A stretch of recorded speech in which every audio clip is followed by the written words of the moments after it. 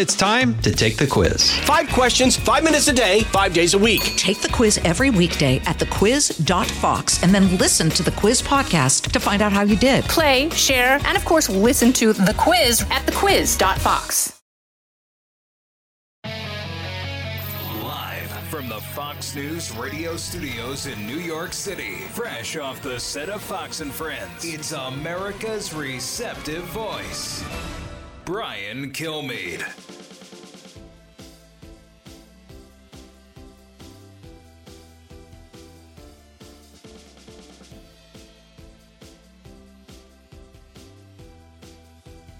Thanks so much for being here, everybody. It's the Brian Kilmeade Show. We get closer to Super Bowl Sunday and freedom from all these COVID restrictions, I hope. Carly Shimkus at the bottom of the hour. We have a lot to discuss today. Now, the President of the United States hopes to talk about health care. He's going to sit there with his HHS secretary, this epic failure, Xavier Becerra, who people are saying if you're critical of him, that only means one thing, that you don't like Hispanics. The Hispanic community is upset at Joe Biden for not defending him more. Incredible. And the vice president doing something. Let me see. I did write that down. The president could deliver remarks highlighting the Biden administration's work to lower health care costs, and Secretary of Labor and Secretary of Energy Granholm will deliver remarks regarding electric cars. Has anyone noticed what's happened to the economy and to gas and oil? We're worried about electric cars. Right. Let's get to the big three. Now, with the stories you need to know, it's Brian's Big Three. Number 3. 7.5% is where inflation came in year over year. That is the highest in 40 years. Food went up 7% year over year. We talk about year over year energy. Energy is up year over year 27%. Pretty significant, wouldn't you think? Inflation nation. We're at 7.3%. Just this morning, 7.5%. How have rising prices impacted you and your family? Number 2. I definitely see it changing. I'm not the only one. You can look at the polls. There's been a 19-point drop in people who think he's cognitively fit to be our president now. Over 50% of the population thinks that he's not. And, this is a serious issue. And that is Ronnie Jackson, a doctor to 3 presidents, Bush, Obama, and Trump. And now he's congressman from Texas. President Biden's approval plummets, and both parties are experiencing internal feuds, which potentially could derail their interim hopes and dreams. Will the first one to settle their scores win the midterms? I say yes. Number 1. It was an emergency temporary measure put in place literally 2 months ago. And at this time, we say that it is the right decision to lift this mandate for indoor businesses and let counties, cities, and businesses to make their own decisions on what they want to do. But now when it comes to schools, that's the New York Governor Hochul. She's going to wait till after the winter break. A leader without followers. That's how I characterize President Biden as it relates to COVID policies. As America tears away the restrictions and closes in on normalcy, what 9 blue states are doing and how they're leaving Biden behind, plus how a Canadian convoy is waking up the world to the trouble that people are having with 2 years of lockdown shutdowns. So I think what's happening in Canada is remarkable. If we heard truckers don't want to get vaccinated, they said, we want to make our own decisions. We're isolated by nature anyway. What is the big deal? No one will listen. So before getting fired, they ringed Ottawa with all these trucks. And then out came the people who said, we've been more locked down than any other time. I can't get back to school. I can't get back to work. I can't get back to my life. I can't go back to the restaurants. It's got to stop now. Now, with flooding Ottawa, the capital has been virtually shut down, but they weren't done yet. The convoy has now shut off the most populous and used bridge leading to America, right here, already affecting the car manufacturers here in America, and the supply chain is further stressed. I'm for it, and here's why. Despite the sacrifice, it's all on Trudeau, and it's all on President Biden. There's a shutdown, there's lockdown, responsible and irresponsible. So far, with cases dropping the way it is, with Omicron being what it is, there is no way we should be shut down this long to begin with. People are tired of being fired for not getting vaccinated and double vaxxed and boosted. They're sick of being ordered around, regardless of where they stand. And that's why this whole Canadian convoy really matters. So I'm pretty sure if you look back at what's going on in this country, we're going to remember this week. And I said it when the Johns Hopkins study came out. You could choose not to run the Hopkins study, but we saw it anyway. And we saw that natural immunity, first, is as good, if not better, than immunity you get from a vaccine. Then we see that all the shutdowns, lockdowns, and sacrifices didn't amount to saving many lives, 0.02%. 0.02%. So you combine those two things, you say, why exactly am I wearing a mask when we were told by Scott Gottlieb it didn't work? They weren't effective after all these years? So we're told this. In fact, I'll read you the quote. This was one of the many turning points for me. Cloth masks aren't going to provide a lot of protection. That's the bottom line. This is an airborne illness. We now understand that. And a cloth mask is not going to protect you from a virus that spreads through airborne transmission. It will protect better through droplet transmission, something like the flu, but not something like the coronavirus. Excuse me? So I'm locked down for no reason. I'm made to wear a mask for no reason. Kids have to wear it for no reason. Are you kidding me? Meanwhile, these are the types of leaders that we have. I had to check myself on that. Randi Weingarten runs the teachers union. So she is saying, oh, we want to open up. It's so hard on teachers. But listen to her criteria. This is why your kid is wearing a mask today. Cut 8. How do we make sure that people can plan for it? And what are the measures so that everybody knows? So it doesn't feel like it's based upon politics. It feels like it's based upon making sure that there's no transmission in school. And it feels like the 4 or 5 different factors, which is what New Jersey used, are vaccination rates. That's what Massachusetts uses. Low community spread.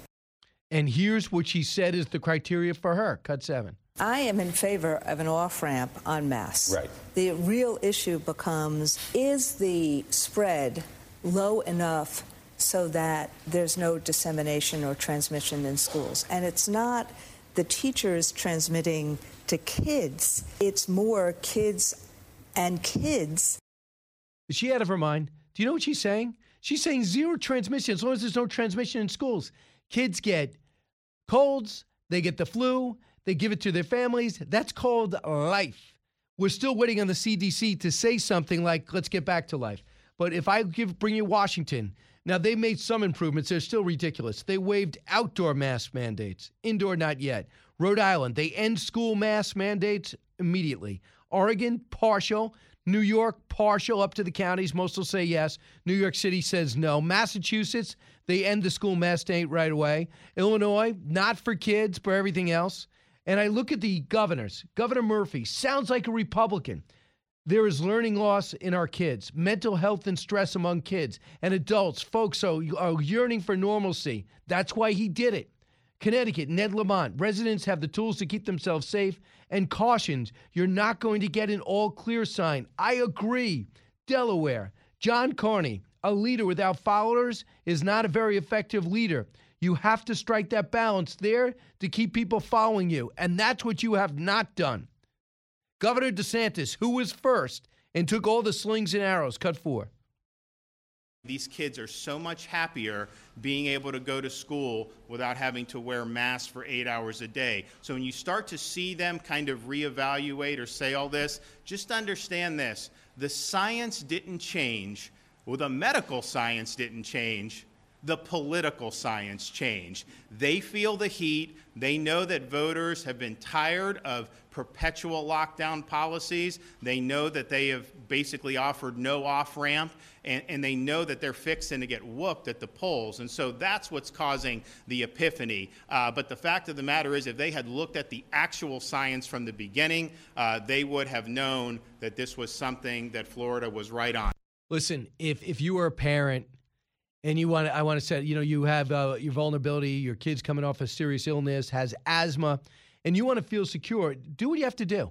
Do not, and if you're a kid and if you're a parent, do not ridicule anyone from wearing a mask. We just want it to be a choice. And just know that experts say the cloth masks really don't do much. And if you really are concerned, and if you have an underlying condition or you're a grandparent with one or a parent with one, put an N95 mask on because that'll protect you.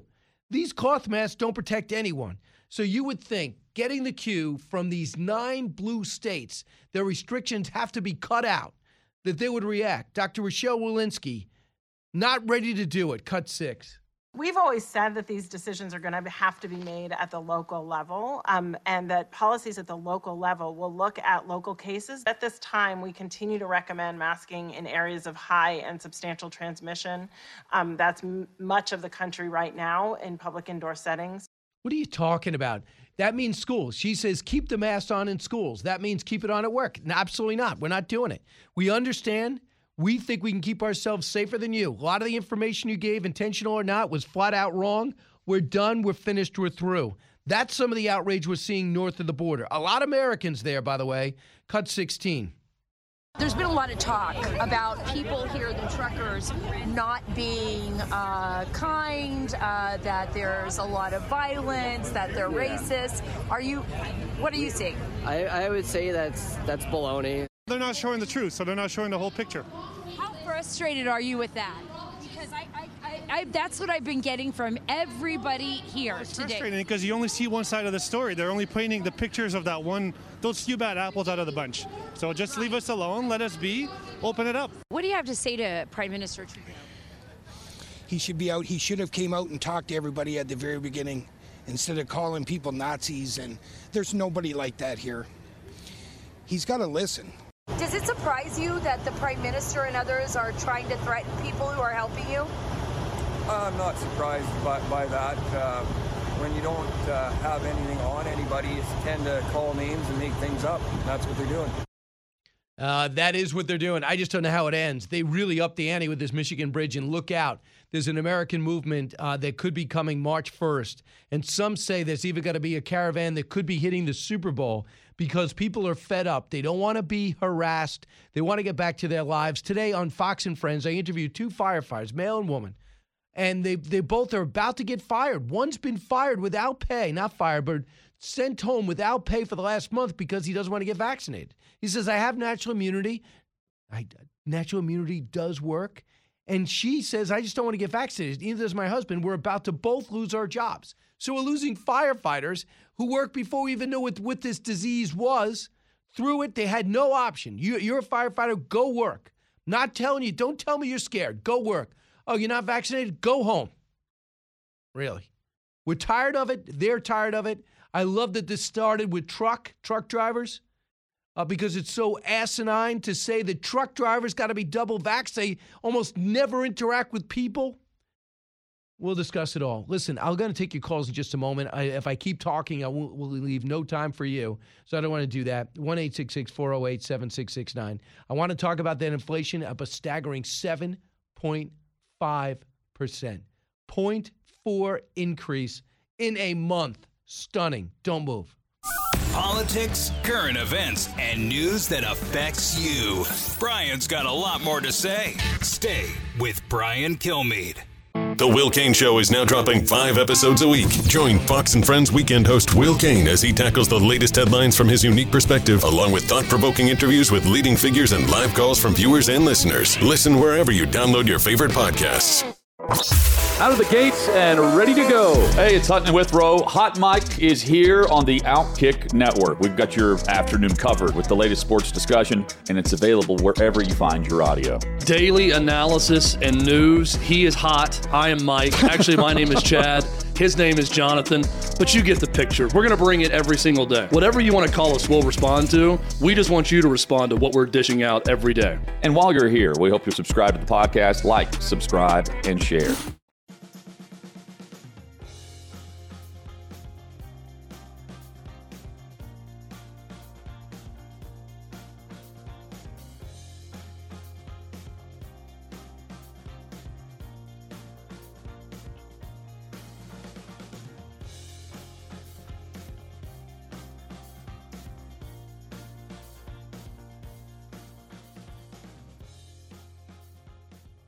A talk show that's real. This is the Brian Kilmeade Show. In a bulletin to law enforcement, the Department of Homeland Security says it received reports a convoy of truckers plans to potentially block roads in major metropolitan cities and severely disrupt transportation. The DHS alert says the convoy could begin Sunday in Los Angeles, the site of the Super Bowl, gathering truckers as they travel across the country. possibly reaching Washington, D.C. on March 1st, the same day as the State of the Union. Unbelievable. Can you imagine that? It would send a great message, but if they know ahead of time, these guys will pull out the Army. So you want the Army against the blue-collar truckers? Good luck with that image, working-class Joe. Joe, listening to WRCN in Long Island. Hey, Joe. Hey, Brian, good morning. That was a great opening, and I love your Saturday show. That's the biggest TV I've ever seen you got there. But listen, the voters know we've been lied to from the beginning. This Dr. Fauci, he said in Feb 2020, came right out with his 40 years of experience as epidemiologist and everything else he is, NIH, masks don't work. And then he flip-flopped when he politically not good for his party there, Democrats. And Dr. Wen, the head of Planned Parenthood, you quoted yesterday, she was on, she said months ago in an interview, face masks are nothing but political theater. And the Democrats, they need to be held accountable for what they've done to our children. Hey, Joe, how many kids do you have again? I have 10 children. Are they in masks? Yes, it's horrific what they're doing to them. They've destroyed their lives, Brian. And Hochul needs to be, I call her Hochul the horrible, what she's doing, keeping these kids a day longer. It's torture at this point. There's no reason. They know the masks don't work. These poor children haven't seen. They need to see facial expressions, even babies. That's how they learn. So, Joe, quick thing. Have you noticed a change in your kids' demeanor since they started wearing masks 2 years ago? Absolutely. There's a total change of demeanor. They're shy, they're introverted, or whatever they call that. They're not outgoing. It's criminal what they've destroyed these seniors' lives, their proms. They've destroyed these children. The children are not learning. They need to see smiles, growls, they're not happy. That's how they learn. It's behavior.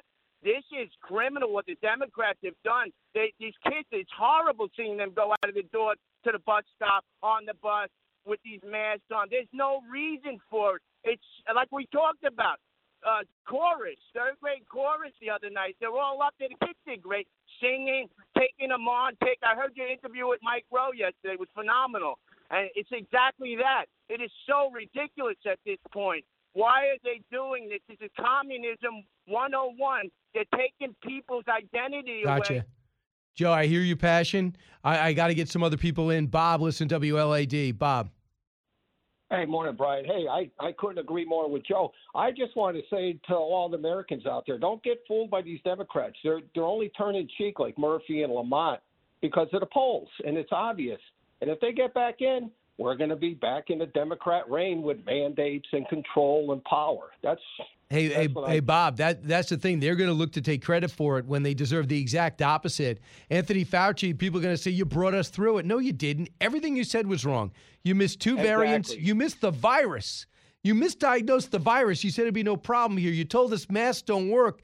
And it's different if you or I can't figure it out. We've never been through a pandemic. But this is all this guy has done for 40 years. How could he not know? How could he not know within an instinct if it was the asymptomatic spread, if it was an aerosol, whether it went through the air? They make a statement a year and a half ago. Oh, by the way, you can't get it outdoors. Really? Oh, yeah, can't get it from services. Excuse me? Can't get it from services. I've been wiping down my cereal for 6 months. So, Bob, they've been totally wrong. They will not be let off the hook. Just like the American people will not forget the way he left Afghanistan. I'm convinced of it. His numbers are now at 39% approval rating. He's got a bad staff. And what I think is most infuriating, he does not even go to his governor's conference calls to find out what is really happening across the country. What is their greatest fear? What is their greatest need? He doesn't know. He doesn't know. When we come back, Carly Shimkus is here. Will she show up? I don't know. Not sure.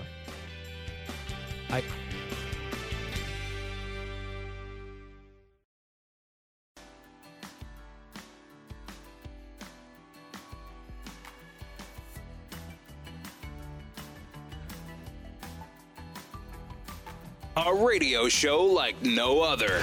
It's Brian Kilmeade. Inflation is a tax because your money goes less farther. Your dollar's worth less. What you couldn't got it for $10 a year ago would take $11 now. We're $12. So it's a reflection of a tax that in of itself is what deteriorates. It crushes everything. It's like rust in a pipe in your homes, right? It's like termites in your house. It deteriorates the foundation. So that's why it's a tax. It's because it crushes everything that you've worked for, and you're going backwards in life instead of forward. So milk, soybeans, coffees that are high, corn, it all is going absolutely through the roof. But there's a consequence when you spend a whole lot of money. It's like going out and partying all night. It's a lot of fun when you're knocking them back. It's a lot of fun when you're laughing with your friends. But when the bill comes due, when the hangover comes, it's not as much fun. And many times people say, if I had to do it all over again, I wouldn't do it the same way. All right, that is Charles Payne responding on the fly to the 7.5% inflation rate. It's stunning. The market does not like it. It's down 254 points. Now, Carly Shimkus disagrees with Charles Payne. She likes inflation to rise, which is strange. Joining us now is Carly Shimkus. Yeah, absolutely. You That's want the hill that I'm going to die on. Love inflation. No, I love Charles Payne. He was absolutely right. A really bad headline for the Biden administration to be waking up to. I think the highest estimate was 7.4%, and it was even higher than that. They loved the jobs numbers last week, which is fine. Yeah, they were great numbers. It was stunning to the experts. I thought that President Biden had a pretty good week last week. Right. To be fair. And the Republicans made it even better for him. I know. I heard you talking about that, and I agree with you on that as well. But killing the leader of ISIS, good job. The jobs number, also good. And then this week, it is back down to what we're used to seeing out of this administration, and it's bad news after bad news. The approval rating, 39% for the very first time. Former President Trump got dinged by poor approval ratings constantly. He was higher than President Biden at this point. And at this point in his presidency, he had not hit 39 anywhere in the 30s yet. So Biden is lower than Trump, Bush, and Obama at this time in his presidency. How about that? So this is what people are saying, and I know Ronnie Jackson really believes he's cognitively deficient, and he really feels this is not the same guy. Watch his old tapes. He was a doctor to 3 prior presidents, Republican and Democrat. Here's what Miranda Devine said. I want to hear, Carly Shimkus, what do you think of this theory? You're the same Carly Shimkus from Fox and Friends First, right? I don't know. Right, 22. The Democrats are not going to allow him to do a cognitive test just because Republicans are urging them to.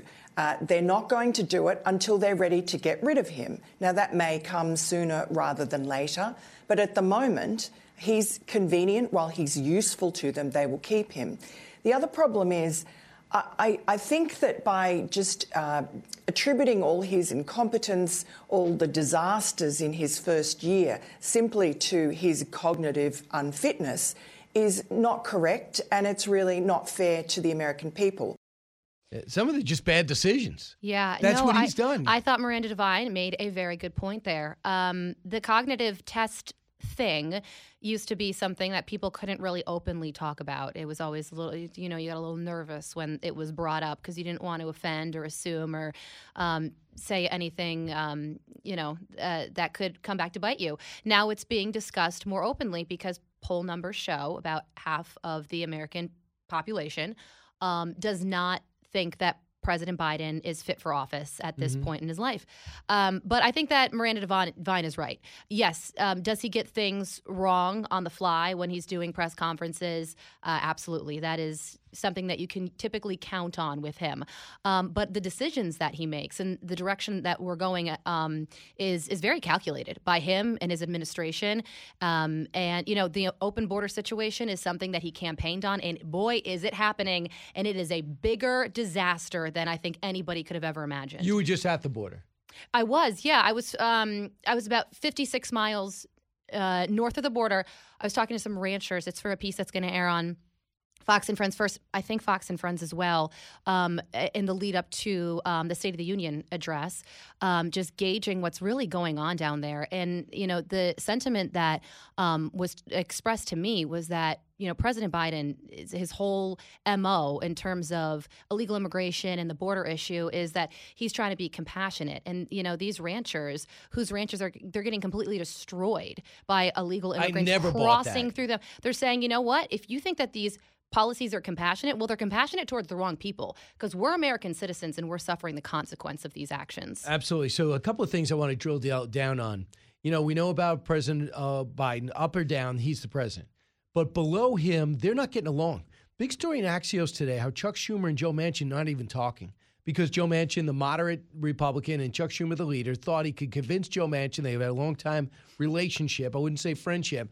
And at the end, Build Back Better, voting rights, filibustered. He's not going along with it. Yeah. And they're not as mad at Kyrsten Sinema anymore. They were really mad at her.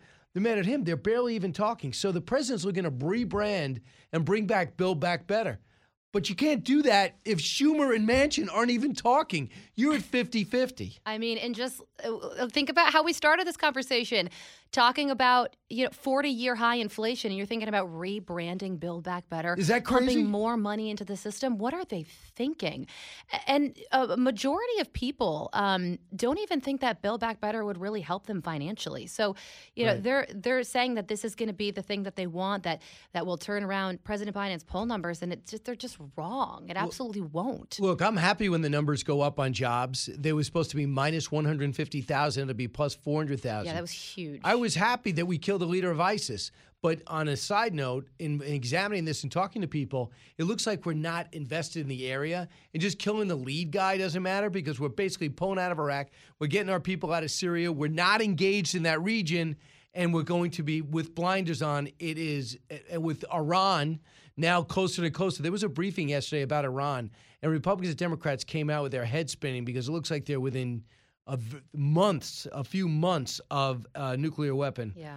And now that they have China and Russia, who will never go along with us on anything anymore. But then you see all these other things. Republicans going after Republicans. First, you see Mike Pence, and I don't blame him, say Donald Trump was wrong. I couldn't have overturned the election. Gets attacked back by Trump. And then you see the RNC censure Cheney and Kinzinger. And I'm thinking to myself, what are you doing? I know. And then they said they tried to diminish the January 6th riots. Now, a lot of people just walk through like tourists. Other people were trying to kill or wrestle cops to the ground. Absolutely violent. So then Mitch McConnell comes out and says, yeah, I don't think Republicans should be doing this. And then Donald Trump today went after Mitch McConnell. Here's the senator yesterday, cut 24. With regard to the suggestion that the RNC should be in the business of picking and choosing Republicans who ought to be supported, traditionally the view of the national party committees is that we support all members of our party, regardless of their positions on some issues. Do you have confidence in her, Ronna McDaniel, as chairwoman of the committee? I do, but the issue is whether or not the RNC should be sort of singling out members of our party who may have different views from the majority. That's not the job of the RNC. Your thoughts? Yeah, listen, I think that one of the strengths of the Republican Party is that everybody is typically on the same page. If you're a conservative, you believe typically in the very same things when it comes to low taxes, small government, strong borders, solid policing. Typically, you're pro-life. I mean, those are the fundamentals of what makes a conservative conservative. The Democratic Party, they try and spin it as a strength, but it can play out as a weakness, and that they're such a big tent that they disagree on a lot. I mean, the Democratic Party goes from AOC to Joe Manchin, defund the police to a blue dog Democrat, and there's a lot of party infighting. I don't like that the Republican Party is getting in the squabbling mode right now. I hope it passes. Anytime they talk about 2020 or January 6th, they're losing. Yeah. That says, you want to push back and you want to have a differing view. Yeah. But anytime you minimize it, and what all Republicans, Democrats want to talk about is Donald Trump and January 6th. I know. It's an unforced unforced error. I mean, listen, if there are conservatives that don't like what Adam Kinzinger and Liz Cheney are doing, then it'll be reflected in their elections, in their respective elections. Yeah. I think you should just leave it to that. Kinzinger, that's in light of thanks Democrats gave him, was gerrymandered right out of his district, so he's not running. Liz Cheney is out-earned her opponent, but she's going to have a hard time in Wyoming. But my thing is, Donald Trump has got to relax because he's right now is incensed about the Secretary of State in Georgia and incensed about the governor of Georgia. So he asked Perdue to go run against another Republican. Stacey Abrams is the one falling on her face and Republicans are fighting with Republicans for this nomination. But you know what, I do have to say something about, and not to totally change the topic, but I was talking about this with Todd earlier today on First, and when you talk about President Trump versus President Biden, and I think this is one of the biggest differences between them, and there are many, but it feels like the Biden administration is just completely behind the 8 ball in terms of what Americans care about. Which is why they should press on that inflation. Yes, I know. Over foreign affairs. And say what you want about the former president's style. You may like it, you may not. But he just absolutely was an expert at honing in on what Americans care about, what Republicans care about, and he fought for that.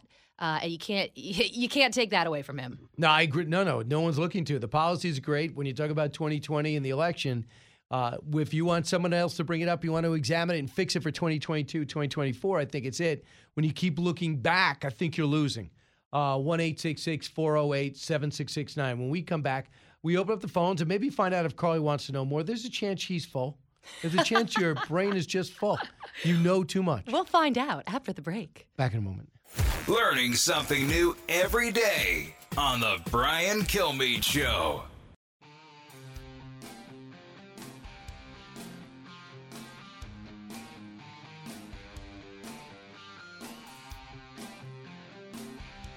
The more you listen, the more you'll know. It's Brian Kilmeade.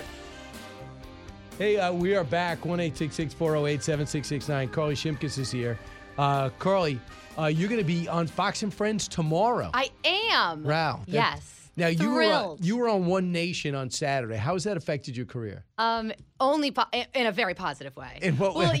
Can you put into words? You surprised me. I don't think I've ever been as surprised on TV as what happened on Saturday. Well, you played the clip that we also played on the radio together of my first time on TV when I was on Imus in the Morning. You were his assistant. I was his assistant, but he had me reading a viewer email, and I said a really bad word accidentally, like the worst word in the world. outside the maybe the F word, or maybe even including that one. Right. And I said it accidentally. So Brian plays the clip. You had never seen it. I can't believe how young I looked. And I just was at such a loss for words. I didn't even explain what was going on. I just laughed. I should have helped you with that. No, it's okay. And then you played your first time on the air. Thickest Long Island accent. Worst. I mean, it was so funny. And you had a baby face, too. How old were you? I was 19. And you kind of had, like, the 80s hair going with, like, the long Well, it was back. the 80s. So how do you know? Oh, that makes sense. Yeah, that makes sense. Let's find out if there's even more to know. More to know with Carly Shimkus. There you go. Oh, there we go, Eric. You're the best. I like when it includes my name. And Eric's ego is already out of control when you say he's best. You can go first. All right. Super Bowl 2022 survey. Half of Americans want the game moved to Saturday. The survey of over 2,000 NFL fans found 48% would like to see the big game moved to Saturday. That would likely help out the 14% of Americans who call out sick the next day. I agree with this. I think it would be much better if it was on a Saturday. Everybody could participate and have fun. This is not in the story, but you know where I think we're heading? I think we're heading to pushing it to President's Day. They're going to probably add another week somehow, push it to President's Day, have the natural Monday off after, and make it like a national holiday. Keep in mind, too, that if where are you going to watch the game that you can do? I know you got to get up at midnight. In my apartment on my couch. 62% of football fans will watch the game at home. That's a lot. How many? 62%. Yeah. Where else would they watch it? At church? Oh, yeah. Well, no. You go to a sports bar. You go to somebody else's home. Oh, right. It's a time to get together and party. I'm such an antisocial person. Yeah, if it's not at my house, I'm at church. Those two places, you can't find me any place else. Where else will they watch it? The grocery where's store? Brian? He's praying again. He's praying. He gets out of church and come home and watch football. Who's going to win? The Bengals? I believe the Rams are going to win. I'm hoping for the Bengals. Yeah. By the way, I can go. Now, it's my turn. You're reading like you're about to go. Yeah, you're going to go back and forth. Right, sorry. Bob Saget passed away from a brain bleed. This is so sad. I don't know if I'm buying it. He did not have a heart attack. He did not have a stroke. The cause of death was a blow to his head that he probably didn't know how serious it was, and he died in his sleep after checking into the Ritz-Carlton Hotel in Orlando after going to Jacksonville, where I was at the same place the week before, by the way, at the same theater. He said authorities don't know what the object he hit was, possibly the headboard, but there's an obvious bruise on the back of his head. They do not know if Bob did not know the severity of the injury, got into the coverage, went to sleep, and he never woke up. So sad. But isn't that a lot of... I mean, I've That's heard a this lot happen of- to people before, where you have a brain bleed, you don't know about it, and you just never wake up. You have heard of that? Yeah, have that's what not happens. Who was that famous? Wasn't Liam Neeson's wife? Isn't that how she died? Skiing accident, hit her head. I don't think I'm getting this one wrong. No, that's what Eric just said. You're right. And Eric is the best, so he would know. Okay. All right. Should I go? Yeah, it's your turn. 7 health benefits for drinking coffee every day. Okay. I love this because I drink coffee every day. How much? 1. I drink maybe 1 to 3 cups, depending on the day. -3. And you buy many of those cups. Thank you. I owe Every you a other lot. day. I owe you a lot of money. Yeah. 1, it may add years to your life. Wow. 2, it improvement in test performance and alertness, obviously. Oh, it burns fat. It burns something called brown fat. That's gross. It can make your favorite dessert taste sweeter. Can I just ask something? Who made this study? It's like I'm reading a book report. Yeah, it's like from the Folgers people. I mean, who came up with this? Maxwell House? Have you ever heard of brown fat? No. 1 cup of coffee can activate brown fat in our bodies. Research shows, unlike more traditional white fat, brown fat actually burns calories and promotes weight loss. It can also make your favorite dessert taste sweeter. It lowers prostate cancer risks, reduce Alzheimer's. But you know, Carly, can improve. Who actually came up with this study? This has got to be the most pro-coffee study I've ever seen in my life. Number 7 is it can improve aerobic exercise performance. I love this. Yeah, The they're just headline is- making it up. Hey, Alice, would you look this up? It says, according to scientists. Come on. Coffee scientists? According to barista, the scientist barista. According to Starbucks. Right, absolutely. Cincinnati schools, we can swish it.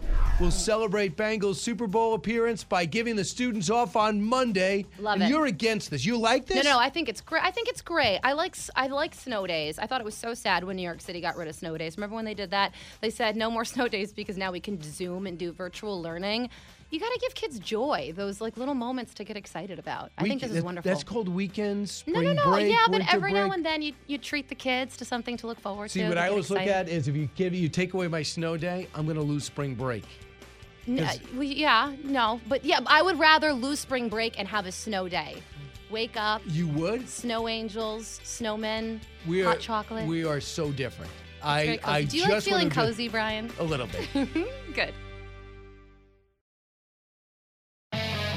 From the Fox News radio studios in New York City, giving you opinions and facts with a positive approach. It's Brian Kilmeade. Thanks so much for listening, everybody. It's the Brian Kilmeade Show, coming to you from crime-ravaged New York City. Heard it around the country, heard it around the world. Mark Thiessen standing by. Marshall Faulk, one of the greatest running backs I've seen. I actually saw him in college. I was at XTRA, All Sports Radio. He was at San Diego State. And that's a conference. I'm not a huge college football guy, but it was a conference just known for its offense. And they just said this guy was so unbelievable to see. You got to look at this running back at San Diego State, Marshall Faulk. And I was doing a show with Jim Brown at the time, and the Browns asked him to check him out, and he was just raving about Marshall Faulk. And he went on to a Hall of Fame career with the Colts and won a Super Bowl with the Rams. He's going to be joining us, too. And then I'll do a simulcast on Stuart Varney's show. We share the FBN and us. We share audiences, and I hope you enjoy meeting their audience. So let's get to the big three. Now, with the stories you need to know, it's Brian's Big Three.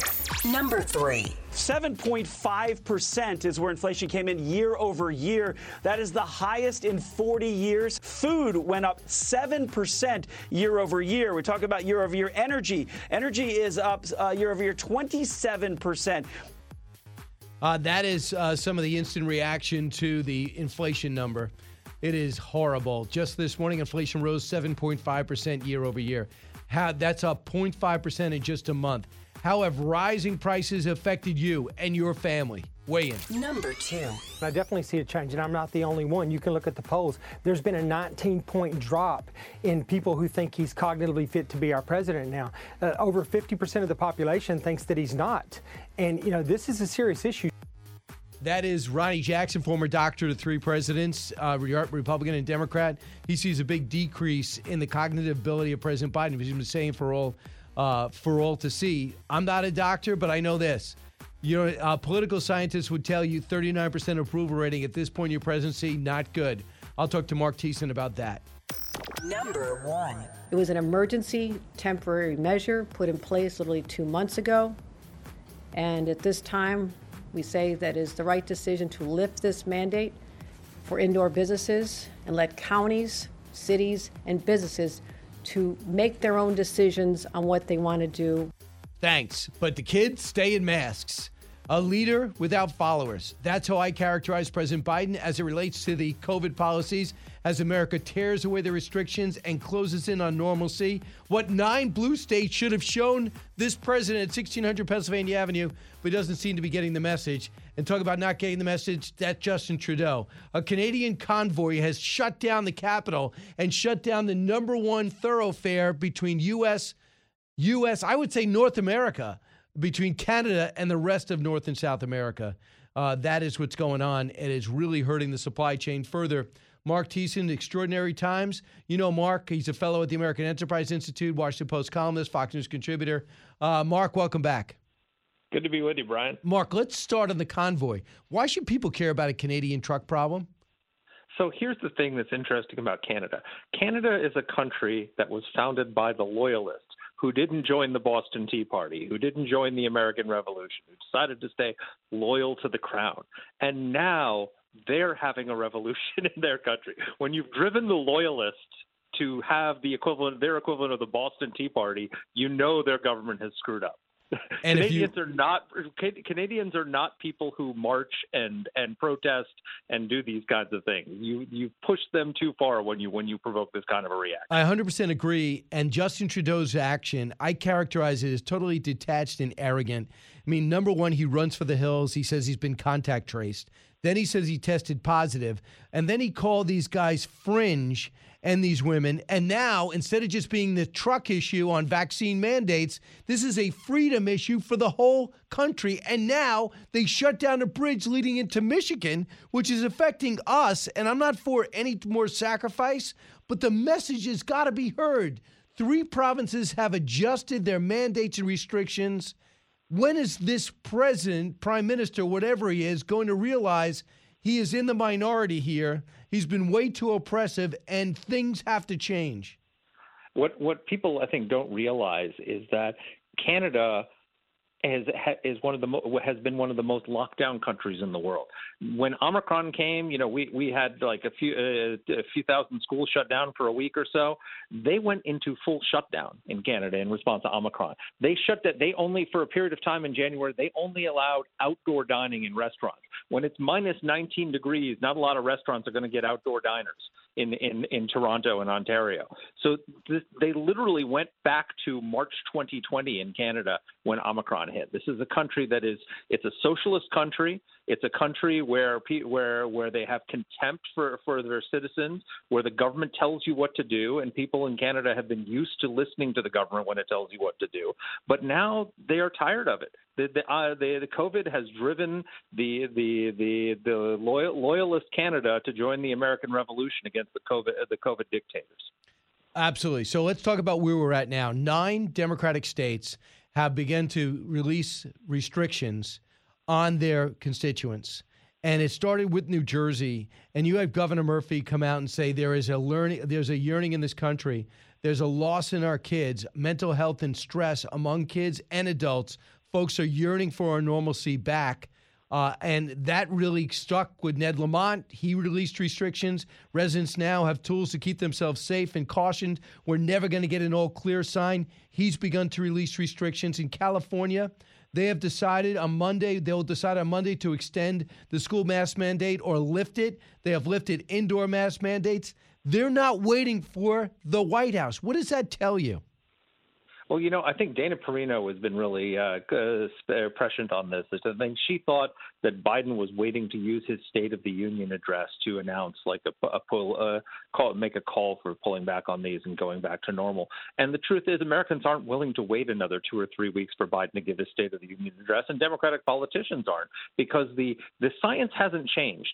The political science has changed, right? The science has been very clear, especially when it comes to schools. There was never any science to support either school closures or mask mandates for kids. At the start of the pandemic, Brian, when this happened, we shut down the schools for a reason, because we didn't know who was going to be most affected. And most of the time when pandemics hit, kids are the most vulnerable. But then we found out very quickly kids were the least vulnerable. And we didn't open up the schools, and we forced these kids to wear masks, and we're still forcing these kids to wear masks. There is not. I'll give you a stat. Data from the UK that just came out a couple of weeks ago. COVID was never more dangerous for kids under 18 than the seasonal flu. Not even in 2020 at the height of the pandemic. And today, it's not more dangerous for anyone under 50 years old than the seasonal flu. Not Germany data. Not a single healthy child in the entire country of Germany has died of COVID. Not one. You know how many in America? We don't have the answer because the CDC doesn't even track it. But we know that kids are not vulnerable to COVID any more than they are to the common flu. So we need to there was never any science behind doing this to our kids, and the damage we have done to our children from the mandates and from the lockdowns is irreparable. We are going to be uncovering the damage and the extent of the damage for years to come. It is a long time over, and if Democrats are finally sensing, these governors are finally sensing, hey, I don't want to end up like Democrats did in Virginia.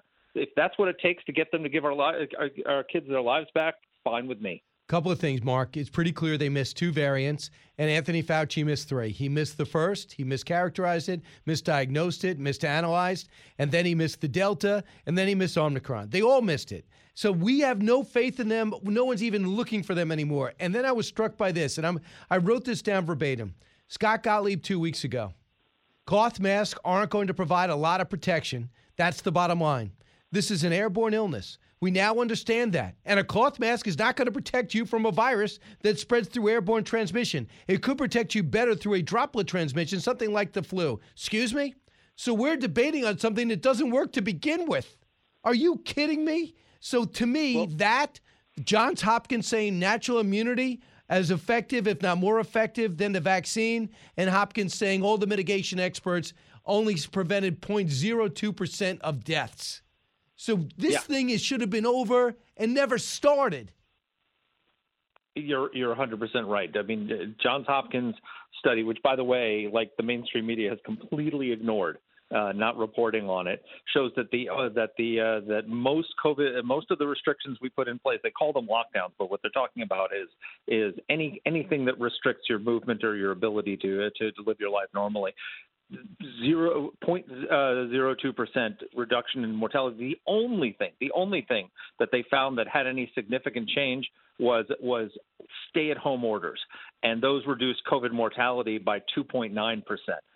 I mean, I'm sorry, but we can't shut down the entire country for that kind of impact. We just can't. Never again. Never again, 100%. And I will tell you, the public health establishment. You remember, because we after 9/11.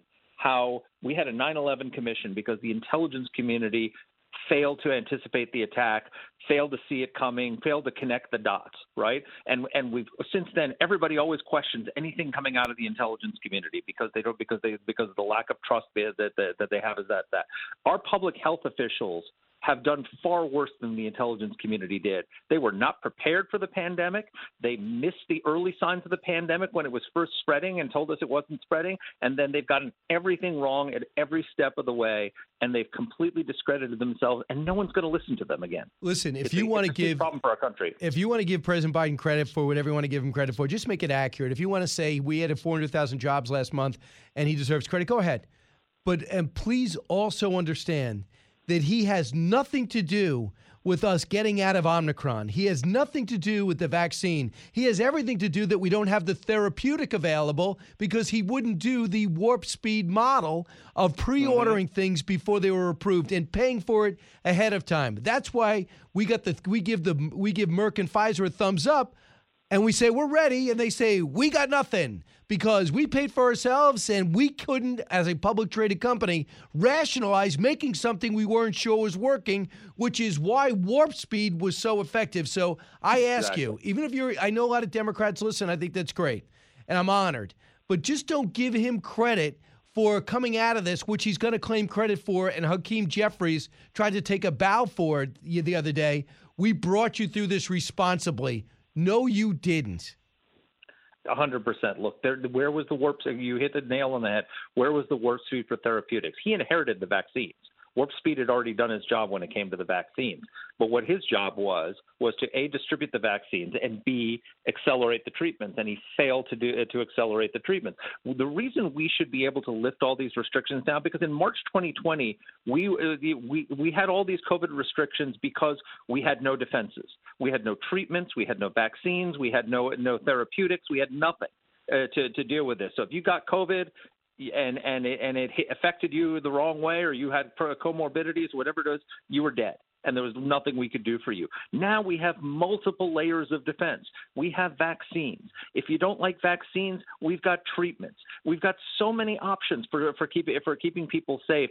It is time to give us our lives back. And the left doesn't want to give us our lives back because the left is always authoritarian. They like to tell us people what to do, and the COVID pandemic brought out the inner Stalin in every Democrat in this country because they like to tell people what to do, and they don't want to give it up. The pandemic was their excuse for being able to tell you, you have to wear a mask, you can go here, you can't go there, you can eat here, you can't go there. They got drunk on it, and now the hangover. They don't want the hangover, so they want more power. And they won't give up the power, and that's what this is all about. And the only thing that's going to stop them from holding on to that power is fear of the voters, and that's why some of these states are lifting these restrictions. Lastly, crime. Next to inflation, crime is 1 or 2 on everybody's list in terms of concern. 74% of New York City voters say crime is a very serious problem in this city, which was once the safest big city, they say, in the world. The approval rating on the brand new mayor is 46%, but 61%, 57%, I should say, approve of his police community relations, and they're confident that he'll be able to reduce gun violence at 58%. 69% want more cops on the streets. It is insane what is happening in normally very peaceful neighborhoods, to the point where Al Sharpton said this, because all the smash and grabs that are now taking place here, which started in San Francisco.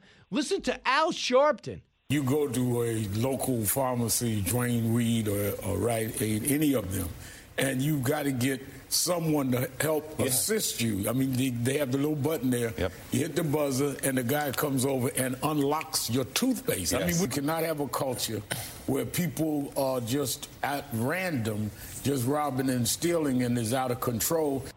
Al Sharpton sounding the alarm about crime. What has happened to this country?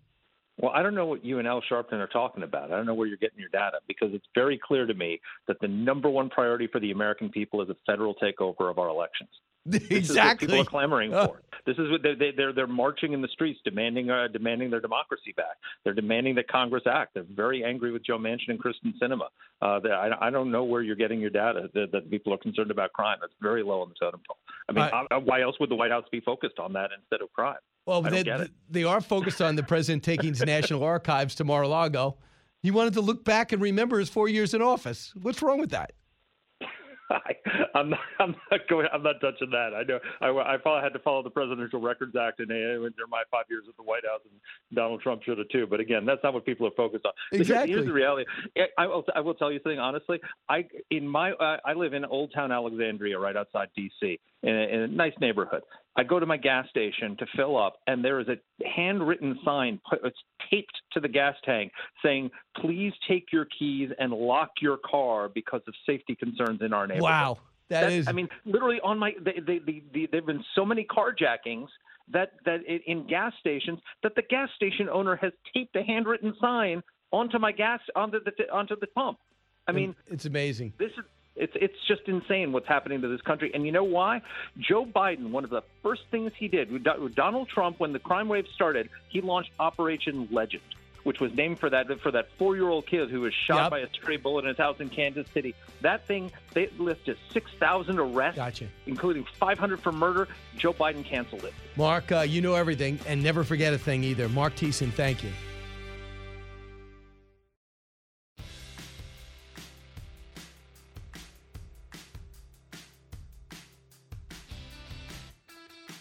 If you're interested in it, Brian's talking about it. You're with Brian Kilmeade. Hi, I'm Dave Chappelle.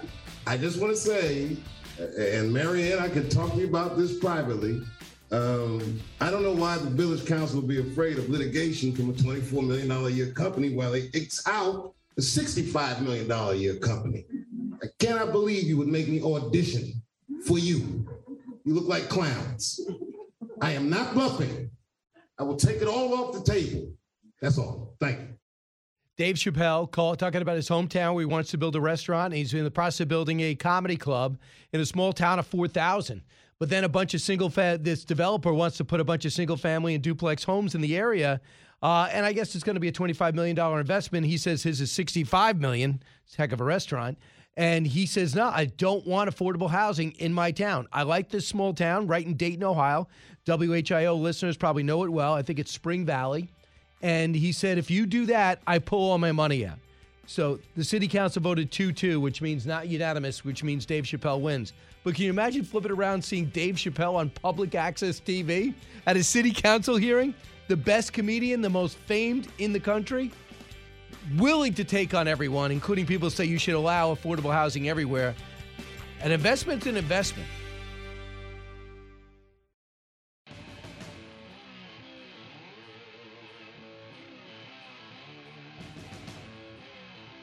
Radio that makes you think.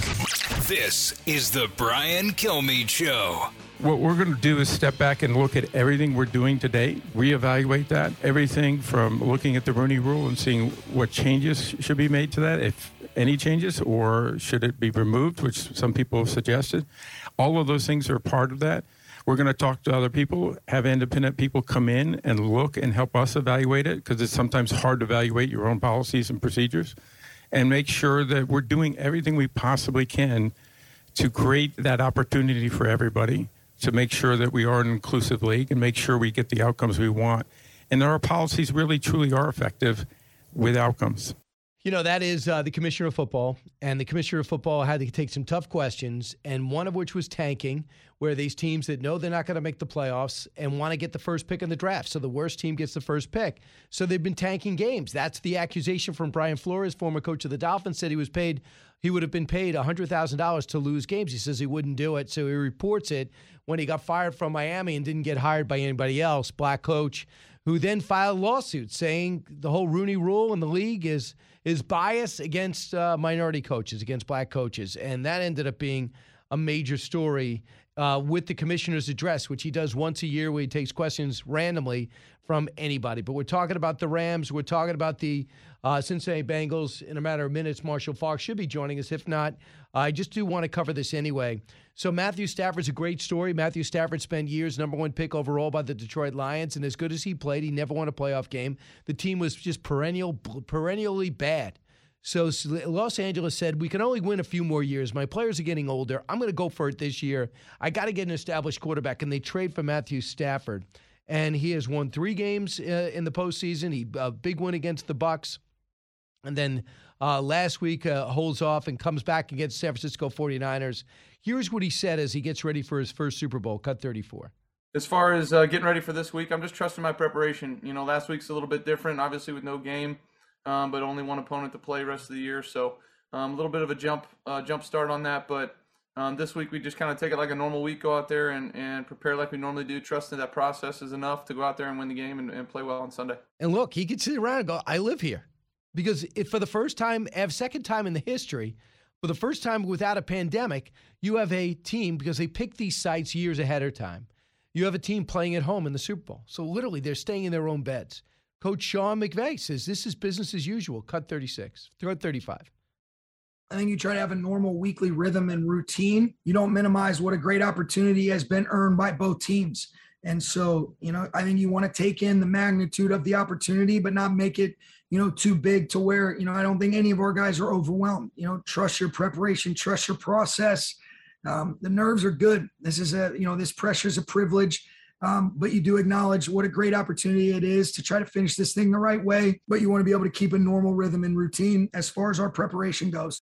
So, that's what he's doing. It's not hard. He knows everything. They might put you in a different spot. They might bring you to a hotel room to stay together the night before the game. But you are getting used to the press, which they're used to because 2 years ago when they were in this game and they lost it to, you guessed it, the New England Patriots at the time. And that was the last Super Bowl, I believe, that Tom Brady won in a Patriot uniform. But about Cincinnati, they've obviously been fearless. They won 3 straight road games. Their first game against the Titans, their quarterback was sacked 9 times. You usually lose by 21 points when that happens. Instead, you win. Kurt Warner, who took the greatest show on turf, the St. Louis Rams at the time, and talked about the fact that you cannot count out Cincinnati. Cut 36. When you get to this point, there is no house money. It's not like, we can lose this one because we're the underdog and we'll be back because we're young. There's none of that going on. This is a Super Bowl. This is your moment. There are no guarantees that you will ever be here again. So to think that the Bengals and Joe Burrow have no pressure on them just because they're the underdog, I fully disagree with that. They're going to feel the pressure just like Matthew Stafford and company because this is the last game you're going to play, and nobody wants to go home not winning this game. You get to this point, there is pressure on everybody. Everybody wants to play their best game, and nobody wants to watch the other team with that confetti coming down. It is hard. Kurt Warner lost to New England when that was Tom Brady's first Super Bowl, but he had won the year before, and he had that high-powered offense. They did a movie on Kurt Warner's life, talked about the underdog. The guy was in a supermarket. He ended up playing arena football, gets a tryout for the Rams. Trent Green gets hurt. He gets the nod, and he brings his team to the Super Bowl. That was enough for movies, and that's what Kurt Warner's done. He's a really good broadcaster, too. And lastly, he was asked to contrast the 99 Rams to the 2021 Rams. Here's what he said, cut 37. Our offense, I think, was a little bit different because we had so many weapons and we played spread out all the time, and we were going to force you to cover every blade of grass. I don't necessarily think this Rams team is like that. They're a little more methodical in what they do offensively, a little more conventional, but obviously can be explosive at any moment, starting with their quarterback and the big arm and the big plays.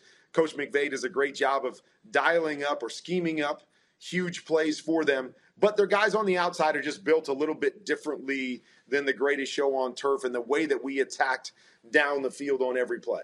So Kurt Warner contrasting what it was like having Marshall Faulk in the backfield, some great receivers, including Isaac Bruce wide. And when they went to play, it was extremely exciting. And there was a fearlessness that comes when you were at a football, when we were at, I believe, Iowa State in college. You're playing with house money, even getting a NFL uniform, let alone being a Super Bowl champion, end up in the Hall of Fame. Somebody who knows about being in the Hall of Fame, Marshall Faulk, joins us now. Not only is he talking football, he's here again for the Foundation for a Drug-Free World. Drugfreeworld.org is where we go. Marshall, welcome back. What's going on? How we doing? I'm doing good, Marshall. It's familiar uniforms in the Super Bowl right now, for you anyway, right? Definitely, yeah.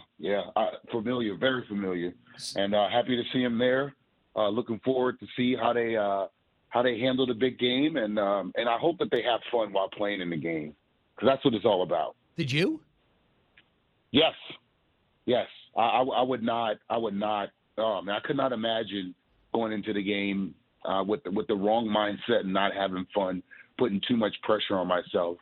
And I think that they're fortunate having the 2 weeks of preparation to deal with a lot of the things that you have to deal with. I think it helps, and just hoping. And I keep saying it. I hope that they can have fun with these moments because they're precious. And you don't know when you're getting back there, especially this year. Marshall, you guys were in St. Louis when you were on the Rams. Then you played in Indianapolis. So you played for both squads, Midwest. So what do you think it would have been like playing at home in the Super Bowl? At home. I mean, you literally have, between the experience that the Rams have and actually being at home in their relatively new stadium, 2 years old, that is a huge advantage. Is that part of the reason they're 4-point favorites in your mind? I got to say yes, and we have to contribute some of that to watching Tampa last year and just their comfort at home and how that game went. But, man, that has to be just an awesome feeling, being at home. They really get to be in the confines because there's so much that's just different when you go to a Super Bowl. There's just so much stuff that's different that you deal with and you're going through, and you try to normalize it. You want it to be, do we treat it like an away game, a home game? What do we do here? But in reality, both teams normally have to deal with it, and I believe that there's a huge advantage. That's why, you get X amount of home games and X amount of away games, and usually the home team is favored. There's something there, and looking at the Rams, glad that it's on their side, whatever the advantage is. Let me ask you: you stay in a hotel. The team stays in a hotel the night before the game, in a game like this, right? Even though it's home. Yes. Although it's home, yes. I think the Rams. I think they're moving Friday. I think it's Friday that they'll move to the hotel. So it's pretty amazing where it goes. I want to get you always every year you come on, you're kind enough to give you your analysis. So, by the way, are you predicting the Rams? Are you rooting for the Rams? Yes. Okay. Yes, I am predicting the Rams. I'm rooting for the Rams, and however you look at it, yes, I think that looking at the game, evaluating it, giving the expert analysis, and let me say this. I'm not just homering this up thinking, the Bengals. I respect what the Bengals have done. I think that the turnaround, and we know something about a turnaround, with the Rams and how we bursted onto the scene. It's real, and I think some teams may have taken them lightly, and that's why they're not in the positions that they thought they were going to be in. But I just think that looking at the Rams and how they've been constructed. There's just some moments and times of players whom have been to Super Bowls. And I know. The playoff and they're going to rise to it. Hey, Marshall, I just want to get Foundation for a Drug-Free World. What should we know about that? Should somebody in our life be struggling?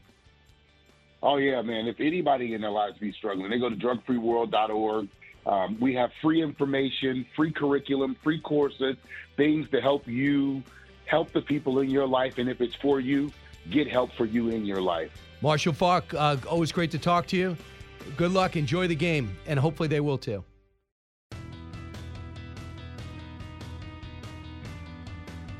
Now, the Brian Kilmeade Show joins Fox Business's Varney and Company with Stuart Varney, live on your radio and on Fox Business. Here's Brian Kilmeade.